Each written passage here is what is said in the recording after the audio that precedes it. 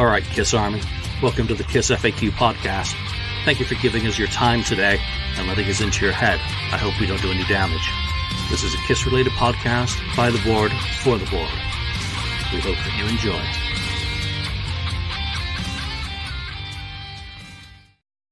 Hi, and welcome to episode 479 of the KISS FAQ podcast. I'm your host, Daniel. Today we're going to discuss the two shows that KISS did in Sweden. And this week we have some members of the family here. And I'm not talking about mom and dad. I'm talking about a horde of Scandinavian Vikings. The first one is Ronnie. Hello, Ronnie. Hello. You might recognize him. He did an episode on the Popcorn Pub, the Coventry. He's the chief editor of the Swedish KISS fanzine, The Destroy magazine. And I think you became a fan somewhere around The Elder. Yeah. It was the video of World Without Heroes. How is that possible? Okay. I don't know. But you made the right decision there and started to listen to KISS. And we also have a new face with us. It's Patrick Ek. I think I'm going to call you Patrick just because I'm in English mode. So Patrick, okay. maybe you can tell us a little bit about how it all started for you and so on. Favorite record, favorite song, and so on. Absolutely. Yeah, sure. Yes, hello, everybody. I became a KISS fan back in 1992 when I was 11 years old. And it was my cousin Lars who introduced me to hard rock music and KISS and so on. So, and around that time, it was the Revenge album that had just came out. So I got it for Christmas present. And then from that point, it moved on, became a member of the KISS Army International. So great to meet Nico in Sweden last week and say hi to him because he's been a huge part of my teenage years, waiting for the Strike magazine arriving in the mailbox and so on. Yeah. So, so I became a huge fan around 92, 93. And my first KISS concert was in 96. So, Cool. And we also have Bent with us, and you might recognize him from episode 436 when he was a part of a Scandinavian KISS episode. And Bent ran the KISS fan club in Sweden back in the day and is now running a top 20 KISS podcast in Sweden with Marco Rovinen, I think his surname is. And I just have to say thank you to Marco because he's helped us a little bit with this episode and also the episode we did last year when Bent was a part of it. So, Bent, anything you want to say to the listeners before we get started? Oh, yes. This is a perfect opportunity for all the Americans to learn Swedish because we discovered last time that it's a lot of books, very many good books, and The Destroyer magazine, that's in Swedish. And then, of course, we need to start with which is hey, and when we are finished we say hey då, and so we can continue during this hour to learn the Americans more Swedish. And last time I said all these fantastic Swedish strong words that no one understood and no one beeped out. Thank you, Ben. Thank you. We'll get to the Swedish at the end of the episode. But today's episodes, we will have three main topics. The first one that we will start off is of course, KISS 2 concerts in Dalhalla, Sweden. All of us were there, so we'll talk about that.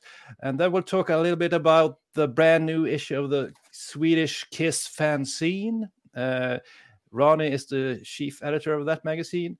And the third part will be a bit about Bent's Let Me Know podcast, which is kind of interesting. And I think you guys out there might want to learn a little bit about that.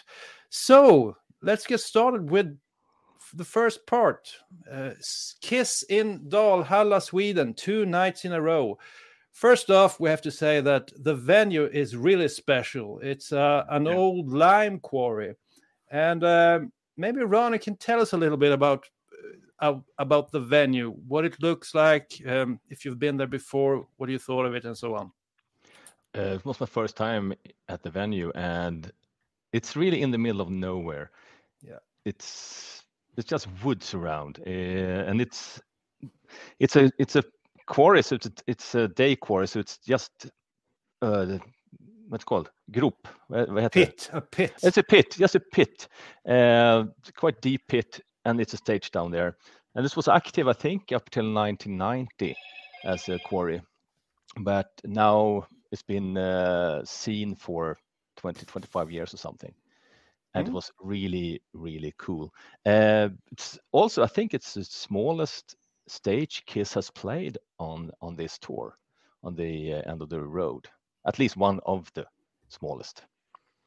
It was 6,600 as a maximum.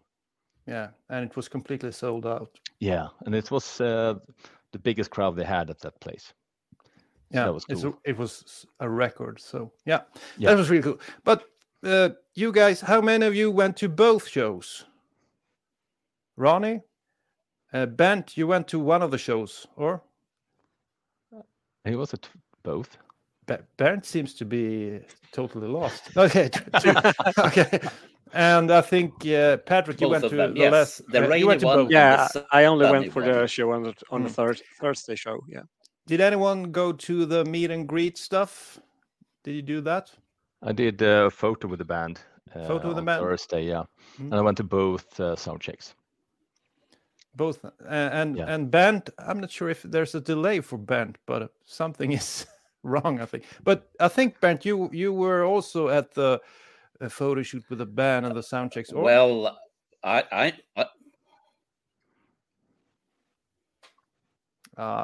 there's something that isn't working. I cannot mic. deny or not deny that. That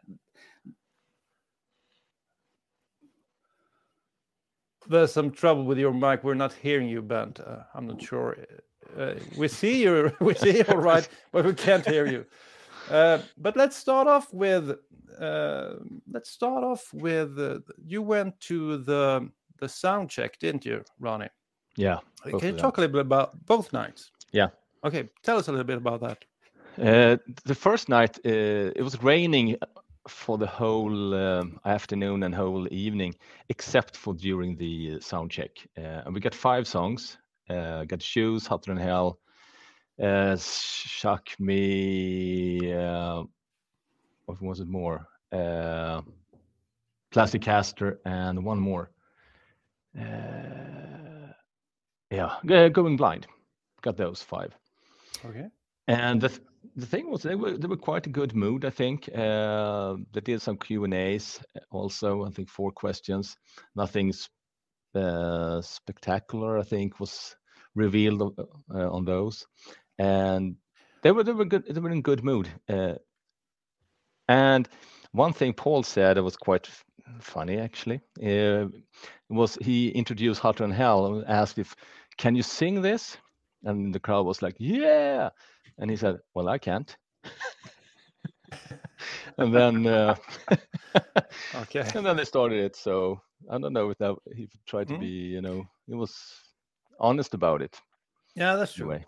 Yeah. I'll show you a brief clip from one of the sound checks. Let's have a look at this. Overall, I can. One more question. Okay, hello. My name is Ronnie. I'm the editor-in-chief of the Destroyer magazine. You like it? Yeah. Yes. Awesome. Great. Thank you. Thank you.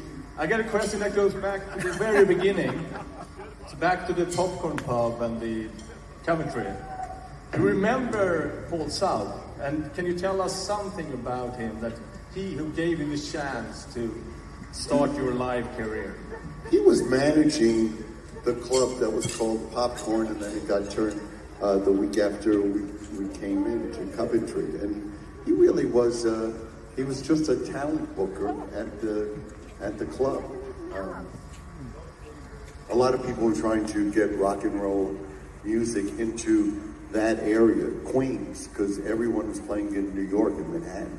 So he started bringing the bands out to Queens, and really outside of booking Coventry, he didn't really do much.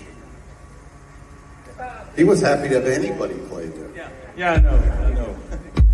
I met him 2 months ago and he said hi. Oh, good. Yeah, Say hi. He's 93 now. Oh my gosh. He's 93 and you're 16.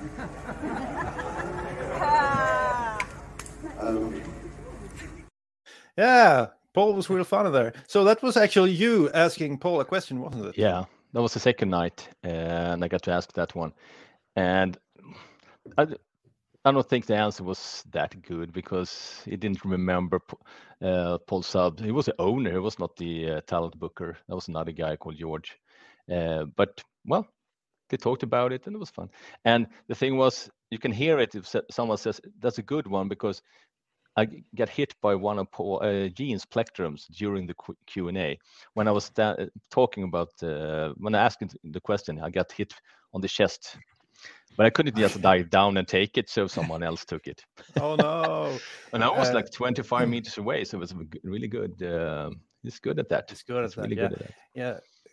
There were a lot of pics going around. First night when I was up front, the camera guys had like loads of pics that they gave away to the audience, and so I guess most guys that were up front got a shitload of pics to bring back home. Yeah.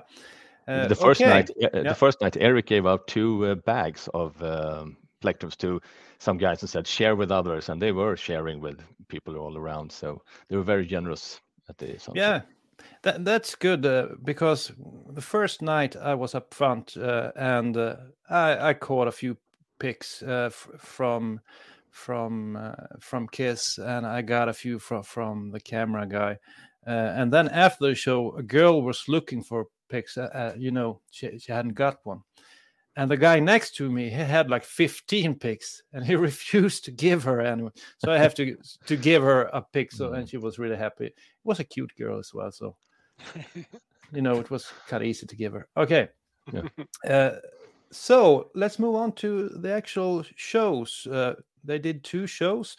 Can I tell you one more thing about the sound check? It was, of course. The second night, they played only 4 songs, but 2 of those were different. It was Kissin 16 and Nothing to Lose.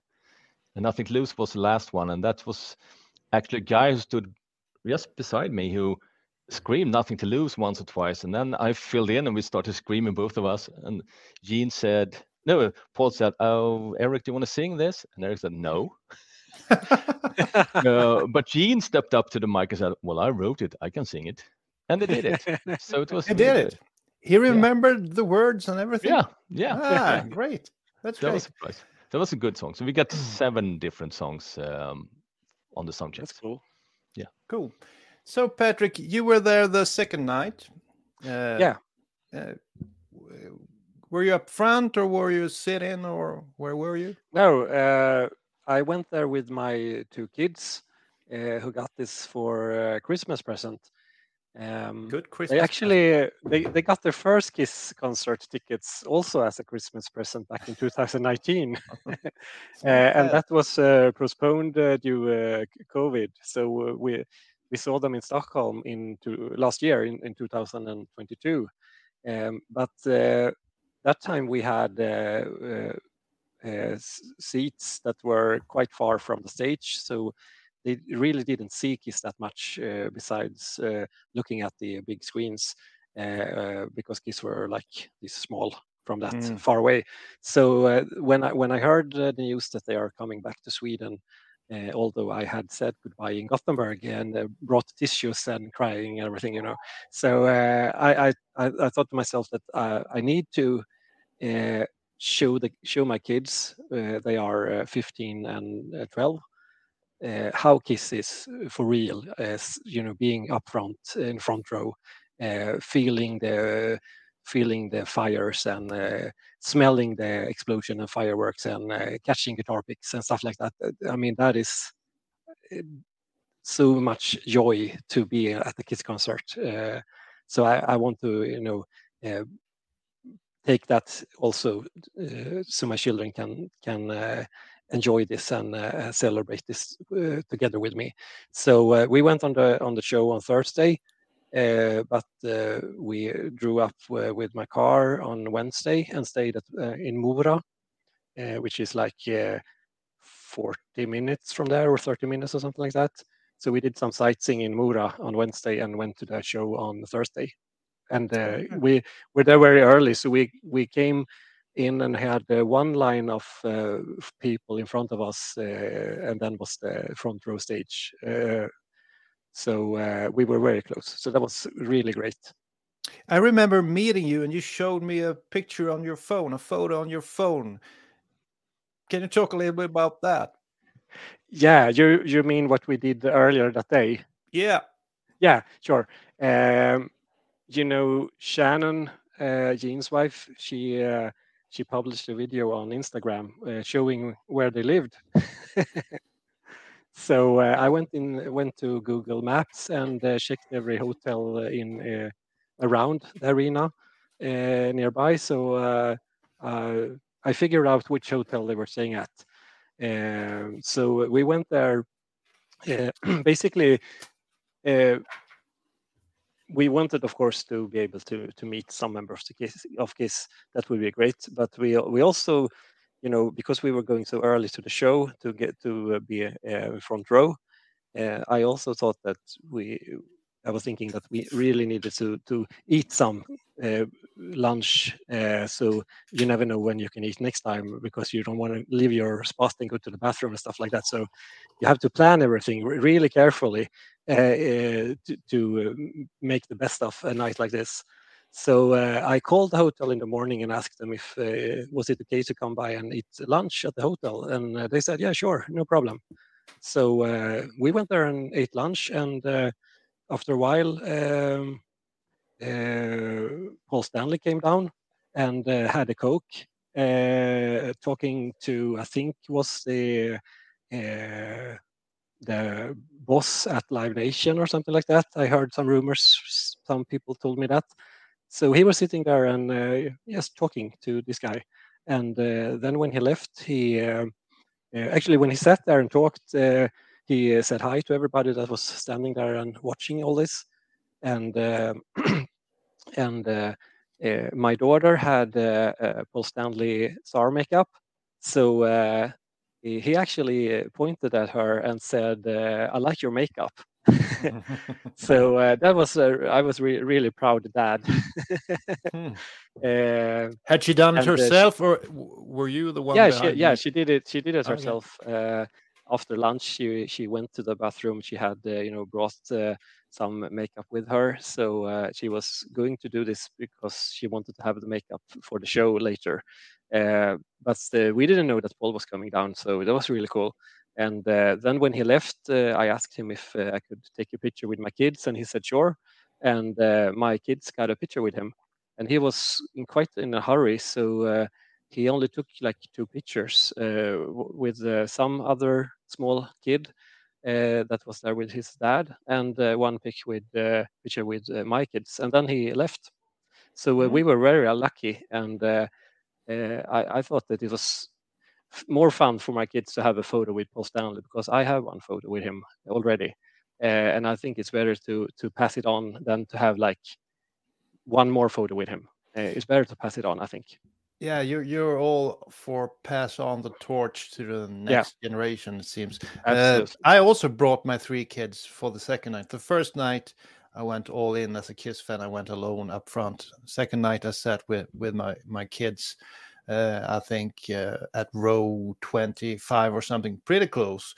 And it's a good arena to bring your kids to, because it's kind of small and you see very well. It doesn't really matter where you're seated. It's a good view.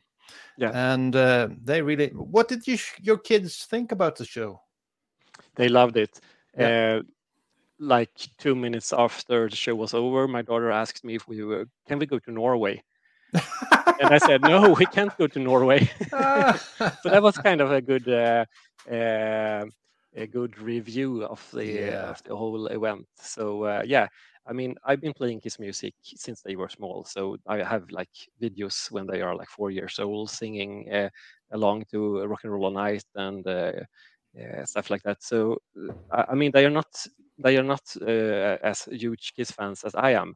But I mean, they know the songs and they really enjoyed the show. And I mean, look, I mean, everybody, I mean, every person in the whole world going to a KISS concert are going to enjoy the show, I think. So Yeah, I think it's pretty hard to have a dull time when you're attending a KISS show. Yeah, I know my kids love the show as well. Yeah, great. I think they will remember it, for eternity. Yeah. So I think it's good that we pass the torch on, because you never know in 10 or 20 years what will happen with KISS avatars taking the stage. The technology is moving fast. We'll just have to see if Bernd can say anything about his experience at the KISS show. Let's see if we can hear him. Bernd, can you tell us about your shows? Can you hear me? Can you see me? How many fingers is this? 5, I think. Good. Okay, we'll try this out. Okay, let's see. What did I do? The thing is that I can say that these concerts were both the same and not the same. And you already heard about the line quarrel and everything, so I won't go into that. But the thing is that I didn't bring my kids this time. My son was with me last time in Stockholm, and he is one of those that has been listening to KISS before he was born, which I think was a good investment, because he still likes KISS, not as much as his father does, but still. But a lot of my time went to talk with listeners of the Let Me Know podcast, which is mostly in Swedish. But then, of course, there might be an episode soon in English, but that's another story. I think that both the concerts were good, but still, Gothenburg 2022. Oh my God, that was the top. That was the best Swedish concert I've seen so far. But Bernd, if you would put it up against outdoor concerts, because indoors always it's always better. But if you've seen KISS outdoors, I think these were some of the best concerts I've seen KISS do outside. Yeah, because I saw the Gröna Lund outdoor concert in Stockholm 1976. And that, of course, was good. But then, back then, KISS was amazing. I mean, there was something totally, totally new. But I would say that both these outdoor concerts were good. And I was amazed that the sound was so good as it was. Because usually when you're outdoors, the sound goes from left to right and from right to left. But at the first concert, I was not at the stage, but close to the stage anyhow. And on the second, I was together with a family, which I bought a ticket from. And that was as close as you can get, was the first sitting row. But I should still say that the second of the both concerts were a tad better. Yeah. And I think it has to do with the weather. Yeah. It was a bit warmer. And Paul Stanley didn't say between every song, well, it's raining. And yes, it did. It was raining like cats and dogs. And all of us had our lovely ponchos on. But we didn't care about that, because we saw KISS for the probably last time at this way. So, I'm very, very satisfied. But I'm more satisfied with all the Swedish KISS fans that I were able to talk to. There were so many greeting me and Marcus pod and the vlog that I do from time to time. And that is, since Swedes has so much KISS, so much things to listen to and read and stuff like that. We'll go into the Let Me Know podcast a bit later, but I actually listened to Patrick's episode just a few days back, and he talked a lot about the KISS family, which you're talking about now, Bernd. Patrick, how was the KISS family treating you at Dalhalla? Any thoughts on that from you? Yeah, it's always awesome to meet the KISS Army family. I often say this, that they are my second family, and it's absolutely true. It's so fun to meet them, and everybody hugs, and it doesn't matter if it's been a year or more years since we met, and maybe we are talking on social media and stuff like that. But I mean, meeting them and just seeing the joy in their eye, and talking about the expectations before the show, and then talking to the fans after the show, how it was, and sharing this. I mean, it's like. I think it's the closest you can get to being in a religious sect, I think. So, or maybe that is what we are. Yeah, we don't even know it. That's true. Yeah. But Ronnie, we've talked about the audience a lot. Did anything surprise you about the audience? Were there youngsters, old people? Any thoughts on the attendances? It was a great mixture, I think. But there was one thing about the arrangement that they fucked up the second day, because you got a wristband for going down to the standing area. It was quite small standing area. It was just one section, and they had the same color on those bands both nights. And also you could even go and get one inside after you had entered. So, I forgot to get one up there. So you could go with your friend's ticket and get one. So it's a huge difference in how packed the standing area was the both nights. But I talked to one of the security, and she said, "I know we have fucked up." I am swearing on. Is it allowed to swear here? Yeah, it's an American. It's allowed. The Scandinavians are taking over. So they knew about it, and she was really upset about it. How it had they had missed that because it usually have different colors. But I had the luck to stand. I didn't have my daughter with me. She wouldn't have enjoyed it also. She's not a music fan. But I stood next to a girl who I think it was about 12 or something, and she was on her first KISS show, and her older sister was like 17, 18, stood just behind her. And to see the happiness in that young girl's face, and every song they played, it was like she was turning around to her sister, was like, "They're doing that one." With such happiness in her face, and she was so glad. And another friend of mine, Ruud from Holland, who was there, he catched a plectrum, and he gave it to her. It was a plectrum Tommy threw out at the solo, and she got it, and she was so excited to get a plectrum from Dami.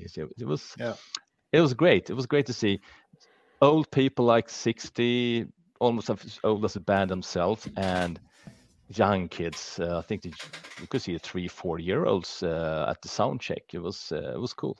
It was cool. Yeah, I think it was a great mixture, as you said, and I was a bit taken aback about how many kids that were there. I mean, not just the children of KISS fans, but teenagers like around 14, 15 going up front and rocking their asses off. So I think it was there's a future for KISS, even though we're pretty old. There's a second generation coming along. But Bernd, what about the set list? What about the songs that play? Do you think anything stuck out? Did you have a favorite? Were you missing out on something, or was it, okay? You mean Sonic Boom? I actually think Sonic Boom went over pretty well. I was surprised. Yeah, but I'm like this. I think that last year we saw KISS. This year we saw KISS. And I should really enjoy if they had some kind of different setup. Oh, that's the lady in the can. She was talking at the same time. But anyhow, the thing is that usually when I talk English with somebody, the lady in the can says, "I don't understand what you're trying to say," and that's my life. the lady in the can doesn't understand what I'm trying to say. But anyhow, back to your question. What I would like to have this concept, this bonus tour. I mean, Kiss has such a big songbook to look at, and they would have been able to do as great show this time as the last one by changing all the songs. But that's what I think, because I think it's a bit silly to, like we did, we paid for 2 concerts in a row because we wanted to see Kiss as much as possible. And last year, it was roughly the same songs. So I don't know if they're like when you were kids and you only wanted to hear the same bedtime story day after day after day. Are we like this, Kiss fans, or do we like to have another set list? I would like to have another set list anyhow, but that's me. Okay, I think most people would prefer 2 different nights, like Metallica does. They do 2 different sets, 2 nights in a row, but that's Metallica. Kiss has always done this, played the same songs. I remember back in 97 when I saw them in Stockholm, they played 2 nights in a row and they changed 1 song, and that was back in 97. So I guess we don't expect them to change that much from night to night. But of course, if you could choose, you would like to hear different songs. But I totally enjoyed both nights anyway. And I think they picked, I was just surprised they picked Making Love as the new song. I don't know why they did that. What do you think, Ron? Why did they put Making Love in the set this year? I don't care, because I'm happy they did, because that's one of my favorite songs, and I've never heard it. It's one of the best from Rock and Roll Over, I think, and I hadn't heard it before, so I was very happy. And I think, I mean, they are boxed in because they have to have voice tapes of Paul from when he sang "Okay," and they don't have that from that many songs. So but they could switch around. They could have done like Strutter One Night and maybe another Gene song. I think the most stranger thing is that Tommy doesn't get a solo lead song at all. Why not? Yeah. He's been in the band longer than any of the other guitar players. So 1 song. He got 1 on the sound check, but why not on the whole concert? I mean, they're talking about they have to let Gene rest his body and Paul to rest his voice. Well, that's the opportunity. Let him sing 1 or 2 songs. I agree. We have a question for Patrick. There was an opening act in Sweden, and there was at least 1 fan going nuts. And we have a question here from Wolf. Let's see if I can find it. Rodrigo Alves. He asked, any opening support act in Sweden? Yes, there was. And Patrick can tell you all about it. Yeah, they are a Swedish band called the Night Flight Orchestra. And they are great. So check them out. Yeah, they got a great song called Satellite. It made me think of David Lee Roth, that song he did about paradise. This much feel paradise. Yeah, kind of like it's that. Music that makes you happy, and they also have this like flying team on everything they do, like the choir girls that are singing in the band. They are dressed up like flight attendants, so it's I really like the whole package. I mean, it's like Kiss, you like the whole package of the brand. So I really enjoy them. So if you saw a person wearing a gold jacket, which is the Night Flight Orchestra tour jacket, it was me. They did get a lot of minutes. They did get. I think they played like 25 minutes, maybe both nights. 22 first night and 25 others. I think it was kind of short for them. I mean, opening act at least half an hour, I think.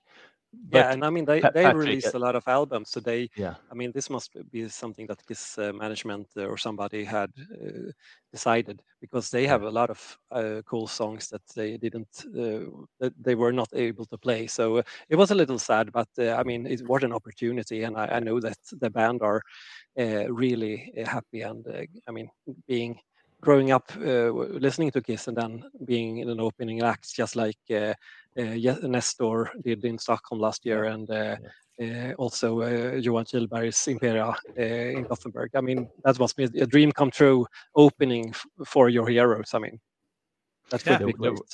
There was a clip of you, Patrick. I saw a video of Night Flight Orchestra with you.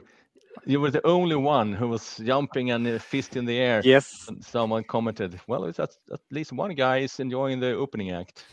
Absolutely. It was actually it was me filming that, because I spoke to Patrick before the opening act, and then when they started, I it was easy to see him in that golden jacket with flying orchestra on the back. And he was the only one rocking out real hard. So I made a film with it. I think it can be cool for Patrick to have that one. I really enjoyed it. So thank you so much. It was really fun. And I showed it to my kids, and they were laughing their asses off. So and they somehow, somewhere, I think they are thinking, because of course I'm the dad, so they're thinking that I'm being a little, cheesy, and they are a little embarrassed of me, of course, when I'm, talking to everybody everywhere and stuff like that, because that's who I am. But I think also they are like a little secret proud of me, I think. So at least I hope so. And I'm very proud of them. So so it was really fun. So thanks for the video, Daniel. Yeah, you're welcome. Dan, any thoughts on the opening act? Yeah, absolutely.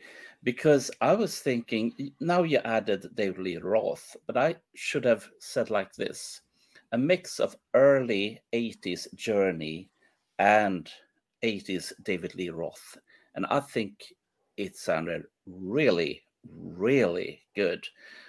So I just hope that I will be able to see the Night Flight Orchestra again somewhere, sometime, because they would like to have more attention. I would like them to have more attention and be able to play. But it's the same with last year's support acts, both Johan Kihlberg's Imperia and, of course, Nestor. I hope that they will get a lot of attention in the future. But that's I do like part. Nestor. Nestor is a really good band. I watched them in Umeå, a city up north here in Sweden. I think at the beginning of the year, and they were just great. A small stage, and the guy can really bring it, the singer. And you hear parts from KISS music in their set. I know they have a song called 1989, and you can hear I've Had Enough Into the Fire, the riff, the main riff from that song in the 1989 song. So if you like KISS, and it kind of reminds me more of 80s KISS than 70s KISS. So if you kind of into 80s KISS, you should check out Nestor, that Nestor.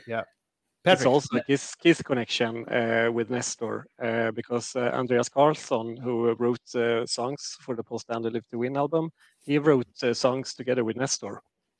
Okay. So that's maybe KISS fans would appreciate to check out.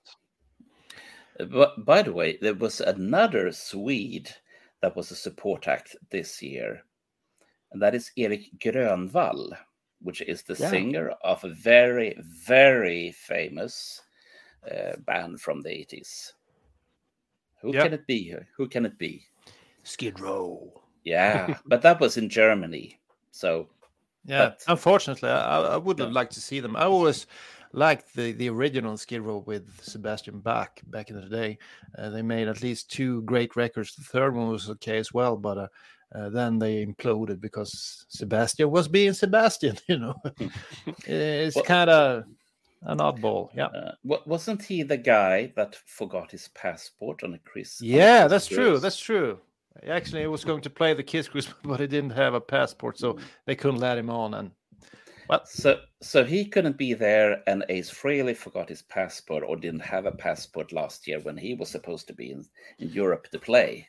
Some people just say he was lazy, he didn't want to go, but I don't know. I think it was the password. No, not the password, the passport. Sorry. Yeah. I have an insight on that otherwise, if you want to hear it. There was a lot of bands cancelling last year. Primus was one other band who was cancelled. And it was the lack of bus drivers. What? Yeah. Because during the corona, a lot of those had moved on and done other stuff. And they didn't have the big cruise companies to drive the buses. They don't have the good drivers anymore. And they cannot drive because you're supposed to drive all night and not wake everybody up by braking all the time and swerving the bus. So a lot of bands, they couldn't arrange transportations between the different cities unless they flew, and they didn't have the money to fly. That's something I heard. That's breaking news on the KISS FAQ podcast. Maybe. Yeah. What about the performance then? When you look at the different members, Tommy, Eric, Paul, and Gene, who was the MVP? What do you think of the performances that did? I actually loved Paul both nights. He seemed to be so happy. It was all smiles and made jokes and were happy and interacted with the audience. I think he was great, and he strutted around a bit as well. And he did, between songs, he did stuff he usually don't do. So I think he was great both nights. What about you guys then? Bent, let's start with you. Oh, Gene Simmons guy. Yeah, I do agree with you, but I still think that every once in a while there was a lot of energy in Mr. Simmons. Not all the time, but sometime. And during that time when he had the energy, he was the demon of your life. Yes. So you're going Gene Simmons. You think he was the main guy both nights? Since you're into Paul, I must be, because I was standing on the Gene side as well. So, but and then of course Marco Ruvin and my partner in Let Me Know, partner in crime. Yeah, he said that Paul was the best. So what can I say? Patrick, what about you? Yeah, I have to agree with you, Daniel. It was a long time ago I saw Paul being so happy and relaxed on stage, and also doing more dancing that he used to do when he was younger. He did more of that than I can remember he doing when I saw them last year. So he looked really, really happy and looked like he was enjoying himself. Gene, I did only see up close once, because he only came over to my side once during the show, as far as I remember. And that is also a little sad. I think, of course, I know that they are really old now, so they cannot run around like they did 20 years ago. But I think they did all right anyway. Yeah, absolutely. My kids couldn't believe they were over 70 years old. They couldn't. No, of course, I'm not complaining. I think everybody in the band did a great job. I only think that, coming over to the changing side of the stage at least 2 times during the show would be great, because I really enjoy watching all members, but I was standing between Paul and Tommy, so I only saw Gene once, and but Paul was great, Gene was good, and Tommy is solid. He's not doing much rather than playing guitar really good. So and Eric, Eric cannot complain on him. He's also solid, I think. Yeah, Ronnie. I agree also. Paul was the star both nights. Gene was the one who did the only big fuck up in Dalhalla. End of Calling Dr. Love, when he went off stage before the song was ended, when he was supposed to do I am your doctor. Love. He was already off stage by that time. So Paul had to end it. That was the only big mistake on those 2 nights, and Gene did it. But I think Paul was the star, and as you said, he was moving more to both sides of the stage than Gene. Gene was quite stuck to his side of the stage. No front Eric and Tommy is more and more. I think during this tour they are more the team players in the background than on earlier tours. I think this tour is about Gene and Paul and the legacy. I think it's more obvious on this tour, and that's I think at the same time it's a little sad because they could take some of the burden off from the other guys if they did one more song or so. Yeah. Let's talk a little bit about your favorite moments in the show. Is there something in the show that you enjoyed more than other stuff? Did something happen, something out of the ordinary? Did you interact with someone in the crowd? Some personal favorite memories from the 2 nights. And I'll go to Patrick. Maybe you can start and talk a little bit about that. Yeah, I have several awesome moments during the show because going with my kids, I was looking at them a lot and seeing their joy in their eyes, and so that was one part. But also at one point of the show, Paul Stanley was right up in front of us, and he was pointing at his star and then pointing at my daughter, which had the star makeup. And doing like back and forth with her with his finger and smiling and really interacting with her for maybe 4 or 5 seconds.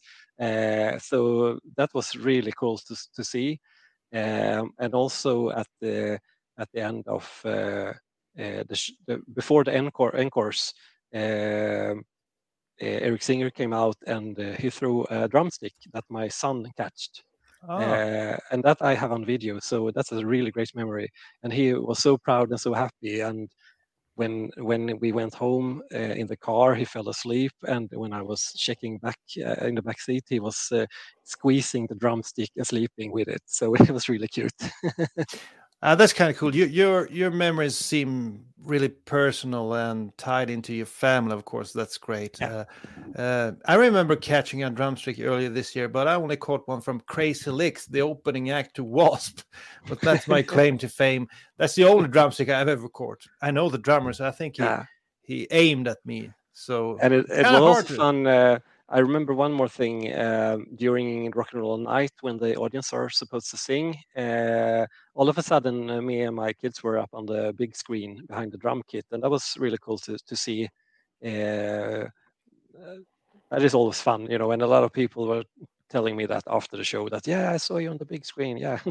So that is, being such a huge KISS fan, everything that's happening on the KISS show and before a KISS show and during the KISS show and after the KISS show is really great memories, and meeting all the KISS Army family after the show and hugging everybody, and making love was really cool to hear, I must say, also, just like Ronnie said, because I can't remember I heard that song live before.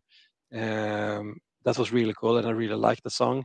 And I also think that Paul sounded a lot better than he's done.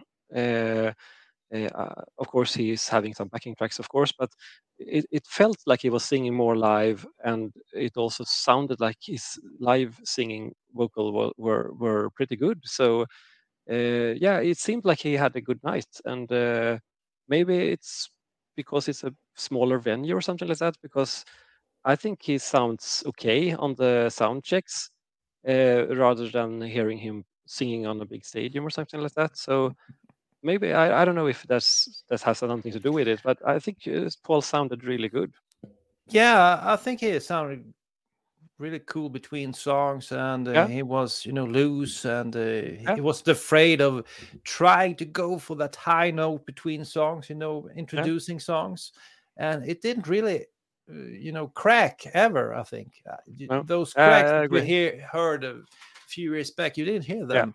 And the first night when I was up front, I really looked closely at Paul to see if he ever messed up, if he was, using backing tracks. But it's impossible to tell. As good as he was a singer a few years back, he is a mimer now. I mean, he's the greatest mimer on earth. You can't tell, even if you look closely. Ben, let's hear some comments from you. We were talking about favorite moments in the show. Are you there, Bernd, or are you lost in space? Looks like he's stuck. Okay. He's gone into the void. Into the void. Okay, let's start with you, Ronnie. Yeah. I don't know. I don't have any. I was really happy that they did Making Love, but otherwise I don't have any special moments. I thought there was... But maybe you met someone, maybe something happened, something out of the ordinary that's hard to tell for people that weren't there. There were a lot of people I met during those days, and some of them, like Nico from the Strike magazine from KISS Army International, I met him back in 1984 last time. That's a long time ago. Yeah, and then we were in America and saw Ace 2 times, and so it was good to reconnect with someone that you haven't met for 30 years. But as the show was, it was really, good. Just let me interrupt you briefly. I mean, I heard Italian wherever I went through the venue. Someone speaking very loud, very aggressive, and it sounded kind of happy. And I looked around. It was always Nico and some friends. That's Italian, it break. Yo, come.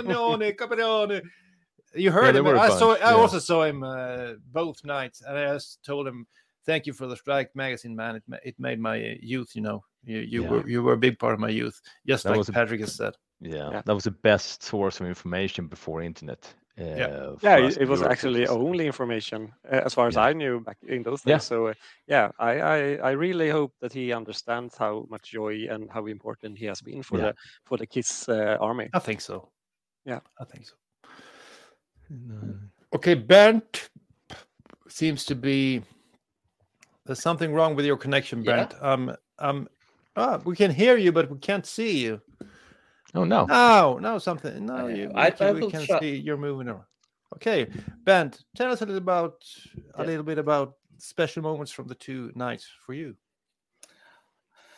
Yeah, unless I freeze this all over again. I do remember that from the first night, it was 3 things that I actually remember very good. First of all, the raining, and we didn't get it that it rained so much, because sometimes up on the LED screen you can see that they were filming Paul from a distance, which means that what you can see was a lot of rain and Paul Stanley in the background. So goddamn much rain. That was one of the things.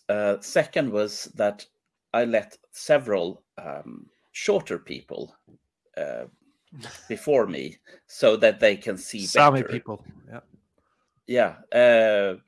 and then of course I had the big problem with the guy that was 210, which he's a 7-foot man, and he was standing like this, and I could only see him, and he was rubbing his bottoms to my stomach half the concert. You're creating pictures in my head now, Bernd. Yeah, and I didn't know what to do. I mean, I could say nice bum. No, it's not correct. If I tell him that, please don't rub your bum against me. But he had his girlfriend that was quite short before him, so I didn't actually know what to do. So I just, rub your bottom against my stomach. I don't care. So that was one thing that, it's interesting. And then on the second night, when it comes to the concert, one of the things, and this is very personal, I actually caught something that has something to do with KISS, and that was one of the balloons. Yes, cool. And then of course the persons that were sitting next to me, the family, they also got 3 balloons. So everybody was happy. So that is something that I do remember very, very well. But mostly all the people that I met. And we will talk about that later. But so please don't rub your bum against my stomach. That's what I want to say. I think some things that stood out for me was, for example, when Paul Stanley received one of those small dolls. I think it was the first night. Do you remember that? Someone had made pretty cool dolls. It was kind of reminiscent of the stuff they got in Tokyo in '77, small Kiss dolls. And I think they gave them to Paul and Gene and so on. And Paul put it in his vest.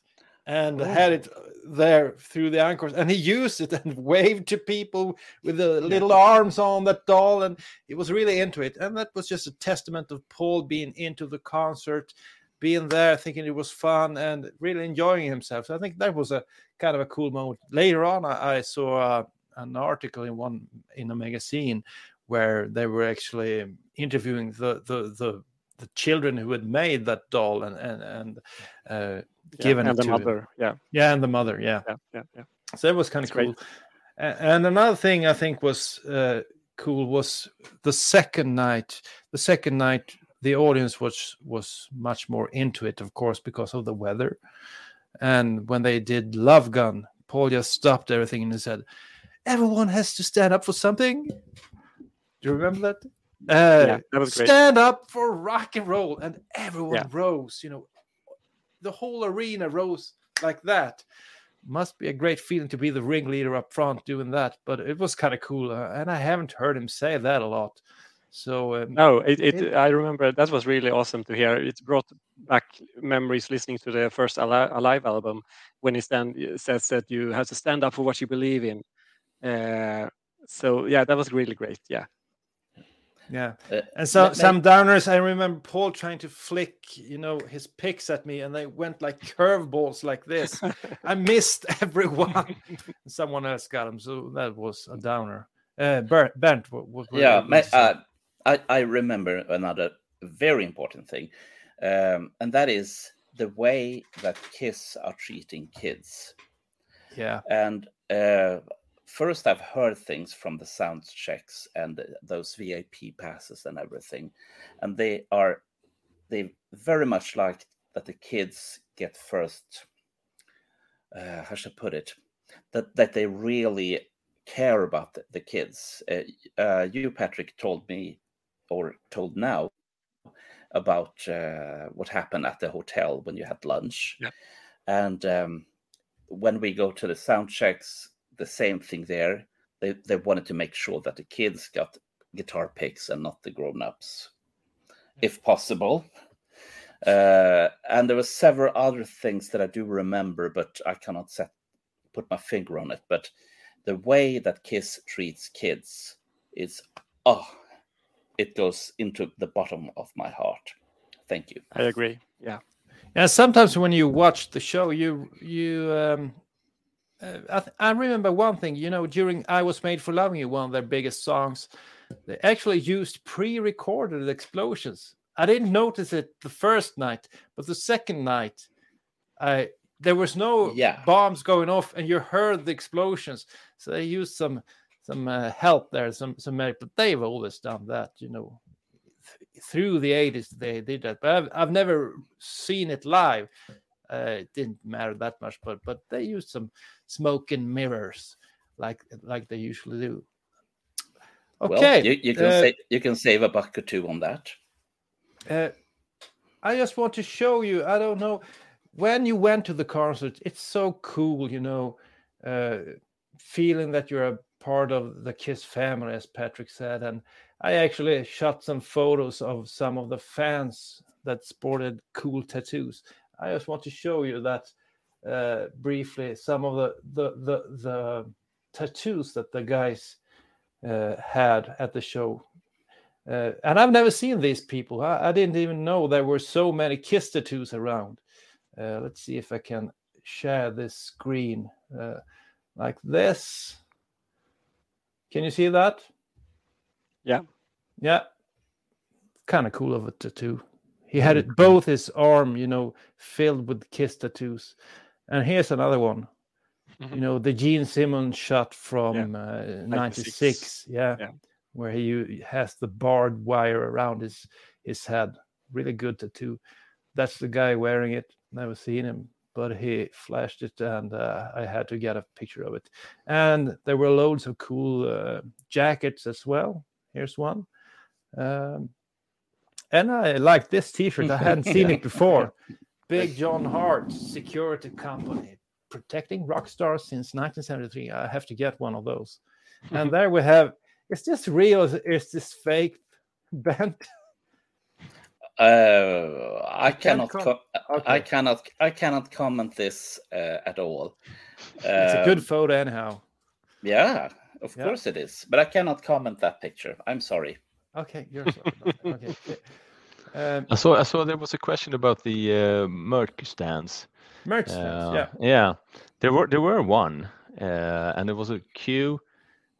It was like 200 meters long. It was crazy. I don't know why they didn't have more, like at least one more, because I think a lot of people was reluctant to stand in that queue because it was enormous. And the price. Was so long. And the prices, of course. They were enormous. It was crazy. Yeah, there were. You could order for almost half the price at the KISS online. The same stuff. Oh. Yeah, you bought that one. Bent is showing something. Bent, tell us about that. This is the tour. Oh no!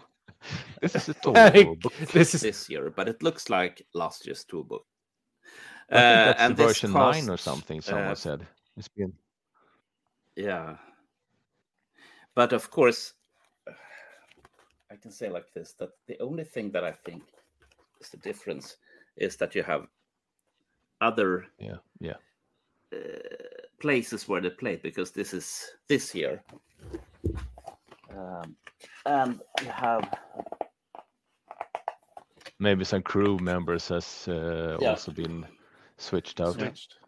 Yeah, but still, I think it's the same pictures as before. But when you buy it, you don't think about that. You think, a tour book. And that is basically the only thing that I buy at concerts. That is the tour books, because I always bought them and I think that they are gorgeous. And KISS does gorgeous tour books and have always done that. But too long line. Yeah. After the concerts, KISS was in the press a whole lot. Did you read any reviews? What did the press say about the KISS performances? Ronnie, did you read any reviews after the shows? Yeah, I saw a few reviews, and they were very positive. There was one in, I think, Aftonbladet that was very positive. And Aftonbladet is one of the biggest newspapers here in Sweden. Yeah, so just so you know. It's an evening paper. Basically, it was an evening paper now. But it was quite positive, and they were really going through the show and explaining effects and stuff like that. And they were saying it was a really good farewell to Sweden. It was really good. Yeah. It's not the same as in 1976 at Gröna Lund. Tell us a little bit about the reviews from Gröna Lund. Oh my goodness. It was KISS were Nazis, they were violent, they were bloody. I mean, every negative thing you could think about. Militant, Yeah. But I do remember one of the reviews said that when Peter Criss was banging on his drums, it could have been pots. Yeah. It's no different. My favorite is another one from there. It was at an amusement park, and one of the rides is called the Ghost Train. It was like a small train that went through a scary house of some sort. Yeah. And one of the headlines was "KISS is worse than the Ghost Train." That's a good one. I do remember that one too. Yeah. So they were hated back then. Patrick, did you read any reviews? Yeah, I read the one that Ronnie talked about in Aftonbladet. I think they got a 4 out of 5, I was really surprised, because they normally never give bands like KISS that high score. So I was maybe going for 3 or something like that. But so I was really surprised they got a 4. I also read something in like a local paper in Dalhalla, Mora, like Mora tidningen, like a Mora newspaper or something like that, which I also think gave them 4 or 5 or something like that. I think the headline was "Kiss was pure magic" or something like that. They were reviewing the first show, so yeah, they really got good press this time. So that's good. As they say in Sweden, flaggan i topp. Is that the new word, the sentence you can learn the American listeners? Yeah, I think that flaggan is, of course, the flag. I topp is, of course, to the top. The flag to the top. Like Swedish... Super Mario when he's jumping to the flag. Yeah. Med flaggan i topp. That's good. That's really good. Yeah, to summarize the shows, it seems like you guys were happy with the shows. You enjoyed them. You think they were great, and even the press enjoyed KISS. So it was kind of like a success. And of course, both shows were sellouts. So what a way to end it. And I think, as I said previously, the venue was perfect for bringing your kids like Patrick did and like I did. A great view of the stage. Here in Sweden, it's pretty light at night this time. So I think the second part of the set is cooler because it's so light during the first half of the show. But during the encores and so on, it's such a great experience. And I think every kid that was there, they will remember the show. And even though there are a lot of naysayers saying, Tommy that, Eric that, cover band, I mean, go to the show and see if you can, have a boring time. It's impossible. It's impossible. Yeah. So to summarize things, I think it was a success. The people there enjoyed it, and it was a good way to end things in Sweden. So anything else you want to add about the concerts? Not really. There was no confetti. Maybe we should mention that. Oh. There was no zip line and no confetti. But I didn't really miss that. Maybe confetti I missed a little, but the zip line I did not miss because I get so confused when he's... the only thing that's cool with the zip line is when he's going over you if you're standing below the zip line. That's really cool. I did that in Krakow in Poland 2019. He was riding right over me. That was really awesome. But after he's done that, I get so confused. I'm going to look at the other band or I'm going to look at Paul. Because I normally stand very close to the stage. So, no zip line and no confetti. And the confetti, I think, I talked to some security people and they told me that it was because there is water in the quarry. So there was like a cleaning pump system or something like that, if they were shooting out the confetti, that would break down. And that was not a good thing to do. It was the same in Norway. Didn't have any confetti either, and that was just close to the river or whatever. But I think when he goes out on the zip line, it's also good for the people who are sitting far away from the scene to get of course close up. That's cool. That's cool. Yeah. And he throws a lot of pics out there, so that's one thing. But to say the same, no confetti. That was a little bummer. But I understand why. Yeah, still a good Bent, show. Any final thoughts? Yeah, but that was not about Dalhalla. That was about Tønsberg, which was a couple of days later. Norway. Yeah, and that was that they missed the opening. You wanted the best, etc., etc. There was nothing like that. It looks like somebody forgot. Oh, it was said, but it was the sound was not put up, so the people in the front could hear it like it was a small transistor radio or something. And I heard also from some who said that it was heard on the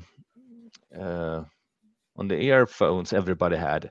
It was like, it's chaos back here, just when they started. So there was some other stuff that didn't go as well in Norway as it did in Sweden. So, yeah, we'll see what KISS Army Norway does about that.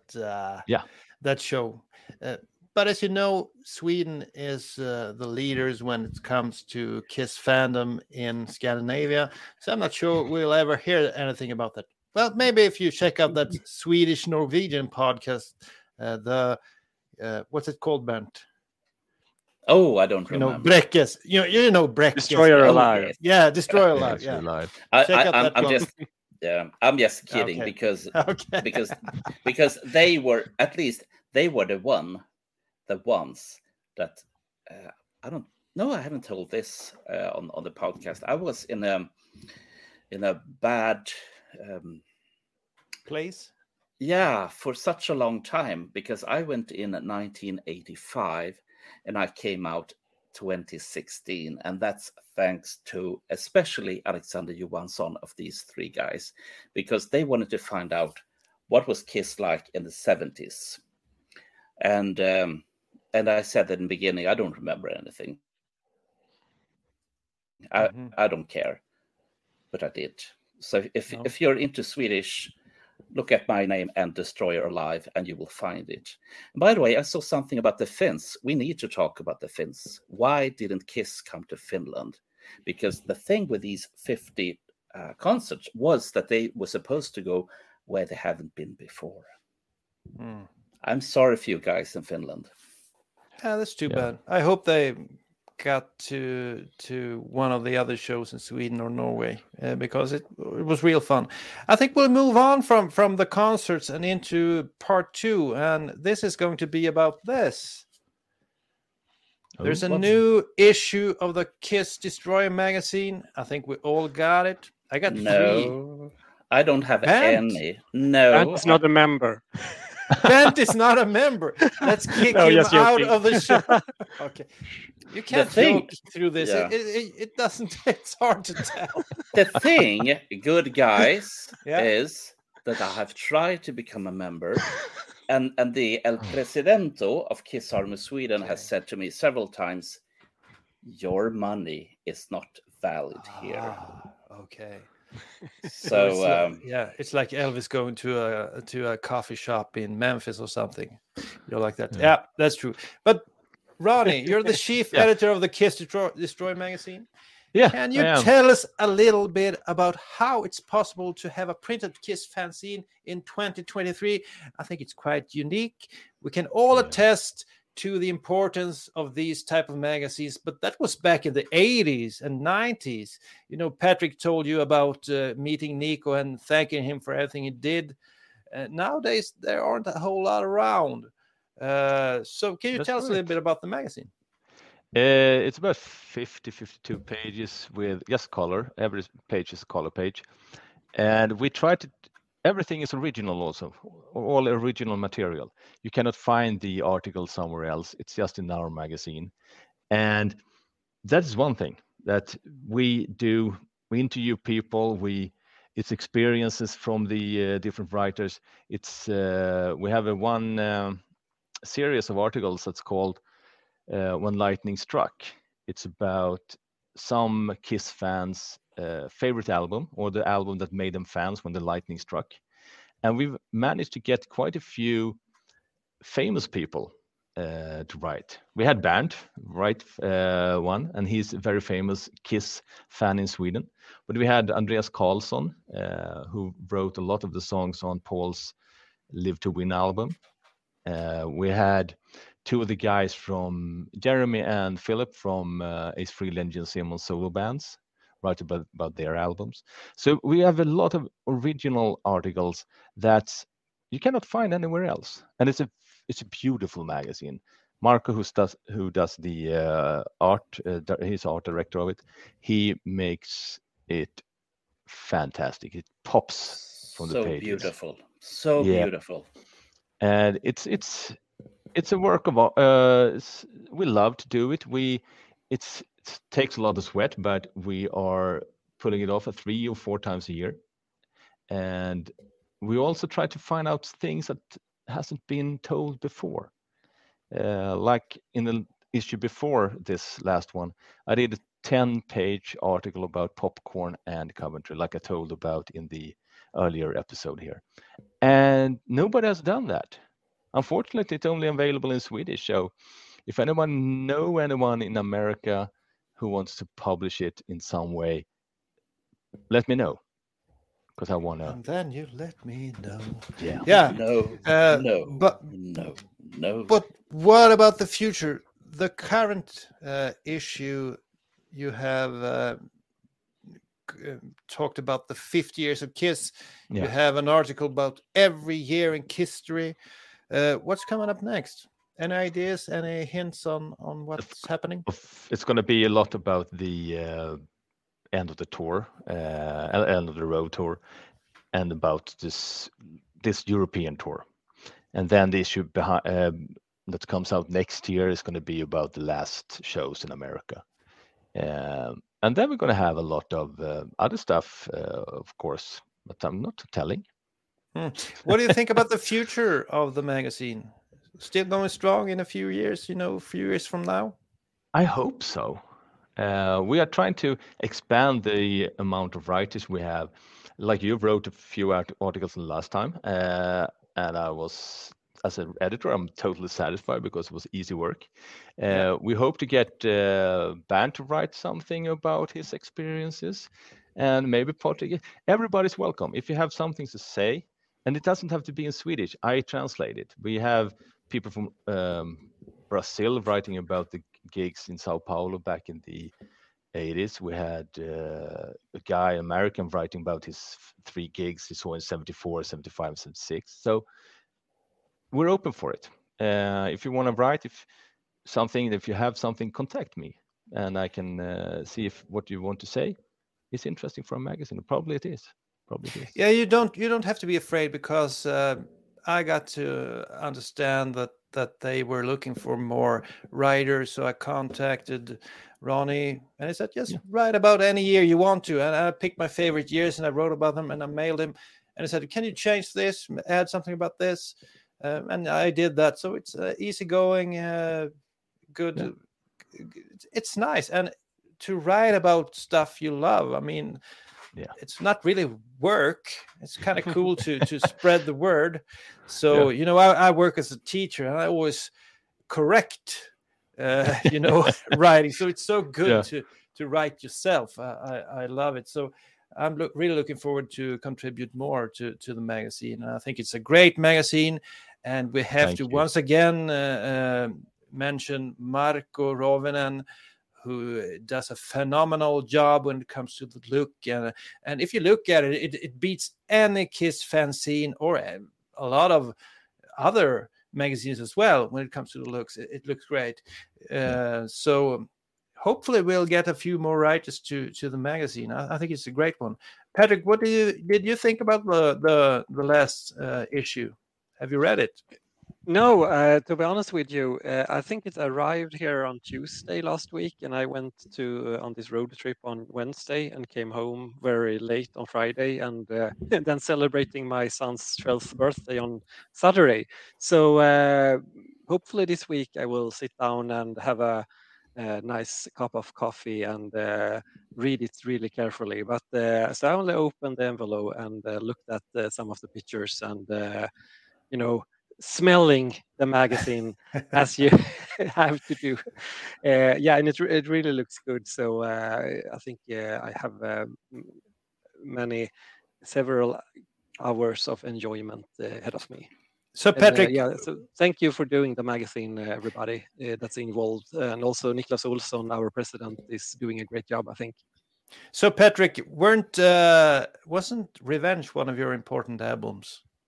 Yeah, it was the first. So go and read the article about 1992. I think it's awesome. I don't know who wrote it, but it's a good one. It was you. So may I add something from the past? Because when we talk about fantastic layout and color pictures and things like that, when I had the first version of KISS Army Sweden, and then of course KISS Fan Service and KISS Fan Center, I mean, it was a wet dream to even think about printing in color, because I spoke with the printers back then, and they said it will cost you like this amount of money, and it wasn't possible to charge that amount of money. So it was in black and white back then because of that. And I'm so flattered about what it looks like today, many years later. I'm so impressed. So go and get it. Become a member. The guys that they do allow to be a member, I wasn't allowed. Yeah, that's true. But talking about Bent, Bent is involved in a Swedish podcast, and I think all of us other guys, we've been a part of that and been interviewed, and I'm sure it was an enjoyable experience for you as well. It was sure fun to do. So let's move on to the Let Me Know podcast. I'm just going to show you a little photo here to introduce the Let Me Know podcast. Let's see if I can find it. There it is. Just a moment. And there we go. Boom. Okay, so the Let Me Know podcast this week just beat 3 sides of the coin. Being in place number 21 on the musical podcast list in Sweden, a place before 3 sides of the coin. So is it a change? Is there a new giant coming up and passing the old giant, as you see here?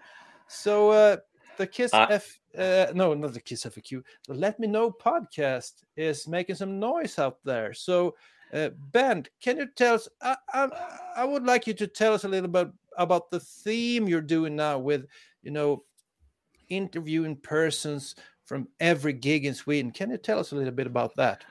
Absolutely. I'm so flattered.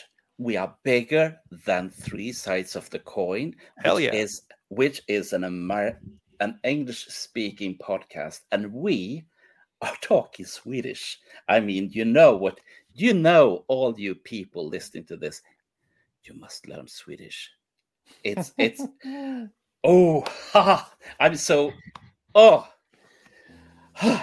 I can hardly speak. You didn't know.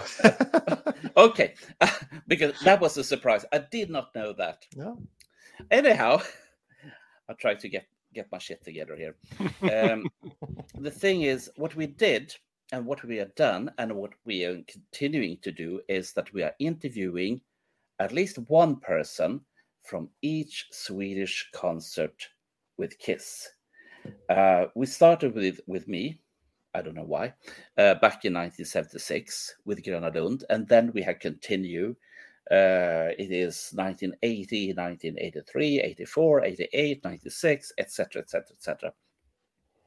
And we have spoken both with totally unknown people and some very famous Swedish Kiss fans. And that is the thing with the Let Me Know podcast, is that it is, in Sweden you say samtal. And do the English have the same kind of, because a samtal, when you have it, it's like a very good conversation with other people. I think that Marco, that I'm doing the podcast with, says it's like having a beer together at a pub. Only difference is you can hear each other. You can't do that on a pub. So we have conversations about a certain subject, and it has been Marco Ruvinen, Mr. Groupie himself. I'm gonna get you, man. I'm gonna get you. And anyhow, it is very professionally done. Then, of course, Marco does the layout, and he is producing the show, and he's doing such a great job. So you really need to learn Swedish. Anyhow, and we have done a theme week. We made 5 podcasts about Creatures of the Night when it was released, and we published the box set. Yeah, and we published 1 podcast each and every day. And we have done other things like that. We published, I think it was 3 podcasts on one day. And I think... But didn't Patrick give you some critique for that? I have no memory of that. I don't. Patrick, you have to tell us a little bit about your thoughts. Yeah, I love the podcast, as Bernd and Marco know, of course. But it was also at some point they were releasing so many episodes, so I got a little stressed. Conversation. That's. Yeah, I really wanted to listen to everything, because when I see that there is a new podcast available, I want to listen to it. But when they're releasing so many, I don't have the time, so I get a little stressed. So also in one of the podcasts, I think it was Bernd or Marco that was a little bit complaining that they were a little fed up with talking about 1976 one more time or something like that. And then I got this like a negative energy from listening to they complaining about they doing so many episodes. So I wrote to Marco, I think it was, and told him that why are you doing so many episodes if you think that that is like becoming like a job or something like that? Just take a little pause and release them later. So that was just like my critique to them with a big heart, Yeah. I think they are so enthusiastic, so they can't help themselves. We want to talk Kiss, and we want others to hear it. Yeah, we want to do it all the time. I think that's the problem, Bernd. Yeah. The thing is that from every now and then I say, well, we can of course make 4-hour-long podcasts. I can love that. Well. Yeah, we could make 10 hours. Yeah, we have done it, and Marcus says, "No way, Jose." And I said, "Bring them on, bring them on," because the thing with a podcast is that you can always press pause and then get back later. True. I mean, when we are talking like this, of course you can press pause, but when you get back to the vlog, which this is, you have no idea where you were. But on the podcast, you do know. Actually, most viewers, we have a few viewers on YouTube, but most people listen to this one using other stuff, So it's actually a podcast as well at the same time. So unfortunately, they can't see all the beautiful pictures of the Kiss Destroyer magazine and stuff that we show here. So I recommend people to go on YouTube to see the stuff we show. But I interrupted you, Ronnie. What was you going to say? I just put 2 and 2 together because Marco did some comment about there won't be any groupies.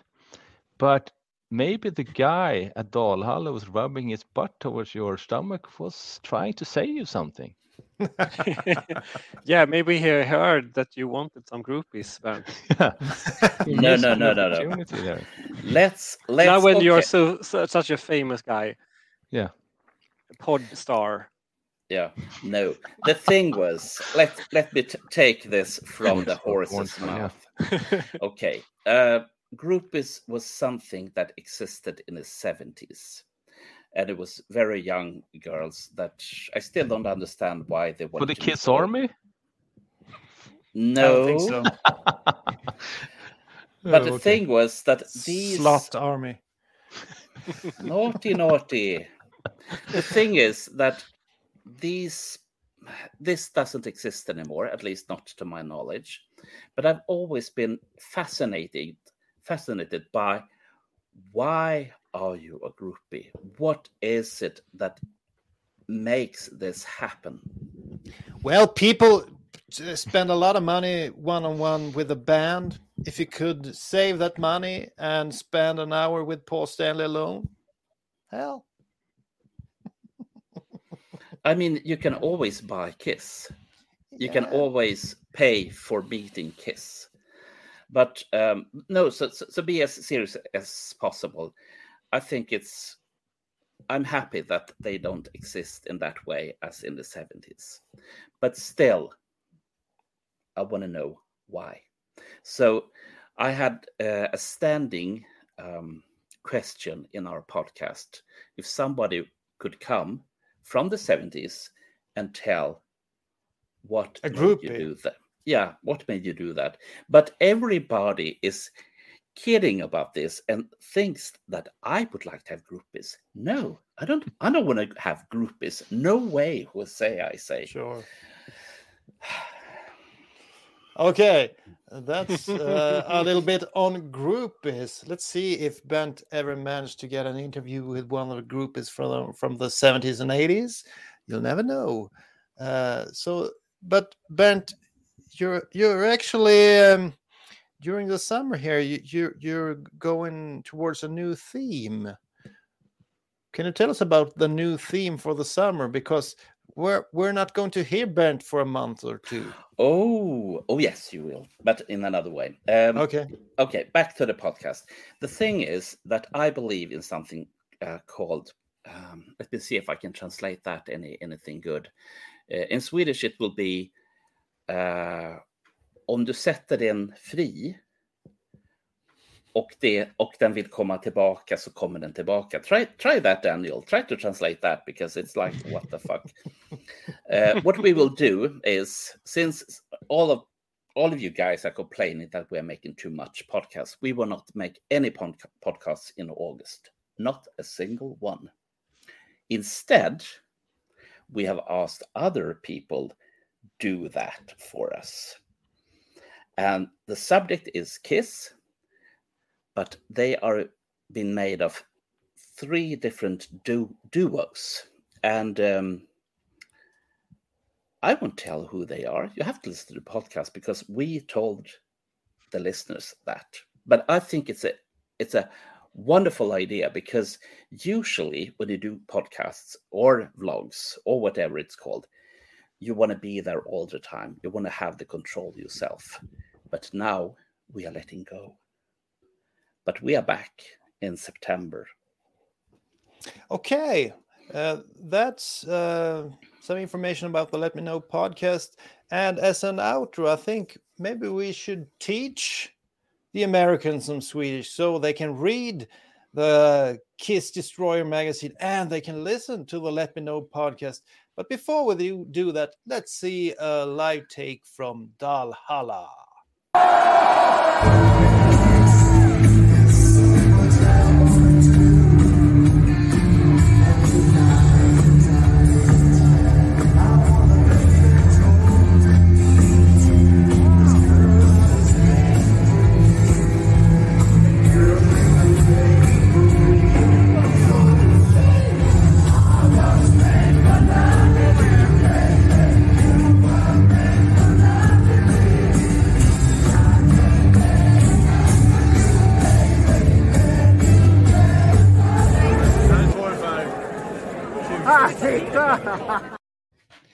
Okay, you know Paul Stanley? There he is. That's the balloon. Yeah, I caught one, of course. May I add one thing before? Yeah. Because I forgot one very important thing when it comes to the Let Me Know podcast. And that is, we don't do any episodes in English, but it will be one. And you, Daniel, will do that together with one of your friends from the KISS FAQ pod. And you're going to talk about chewing gums. Riff raff. Yeah. We'll announce that when it's time to do that. So me and one of the guys from the KISS FAQ podcast actually were invited to do an episode on the Let Me Know podcast, and it will be in Swinglish or English, whatever you say. So I'm looking forward to that. Let's see how much Marco cut it up. If there's anything left of it, we'll see. But I think it was a fun episode, and we'll see later on. But now, as a final thing today, let's at Dalhalla, Paul actually introduced a new phrase. He's always gone with 2 phrases. The first one is "Jag gillar din rumpa," I like your ass, and the other one is "Du är söt," you're cute. But this time he added one more thing. Do you remember what it was? It was during the second night. Yeah, before before cold gin. You know what's gonna do it for you? And then he mentioned a Swedish liquor called glögg that people drink around Christmas. So that was kind of fun. So he actually knows 3 things in Swedish now. But you guys, what do you think the Americans who are watching the show need to know in Swedish? A sentence or a word? I'll start. I think this one is pretty good to know. You know, I am in English. In Swedish, it's pretty easy to remember I am, because it's like the surname of the singer of Rolling Stones. You know, Mick Jagger. Jagger. Or if you're into hockey, you know, one of the best players of all time. He played for the Czech Republic and he played for Pittsburgh and a few other teams. He was called Jaromir Jagr. So Jagr. So there you have 2 things that you can think about: Mick Jagger or Jaromir Jagr. To remember I am in Swedish, I'm sure you will. So jag är, that's I am in Swedish, and then you can add anything, you know, cute, nice, and stuff like that. So Jagr. What about you, Bent? I'm speechless. And by the way, I was the one in the last podcast we had that we were invited to. I was the guy that said all the strong words in Swedish. So maybe I shouldn't say samlag. Maybe I shouldn't say kuk. Maybe I shouldn't say you just did. No. We can ask the ones who's making comments if there's something you want to learn, and see if someone asks for something special. Yeah, but Jens just commented here. He said glögg back in '96 in the Gothenburg concert. I remember. So it actually brought back some memories, because that was my first Kiss show. So I was really happy when he talked about glögg on the last show in Dalhalla. So but back then really it was cool. Around Christmas. It was around Christmas. It was in December. Then, yeah. So it suited very good. Now it wasn't. No, I think it was fun. Now we don't want to drink glögg. No, we just drink it at Christmas. But still, I wanted to say that we have a Swedish teacher amongst us, and we have a music teacher amongst us. Don't we? Yeah. Who is the Swedish teacher? I'm a Swedish teacher, and I'm a music teacher as well. Yeah. And an art teacher, and an English teacher. I studied a lot. How about some good phrases, Ronnie? I'm neither of those.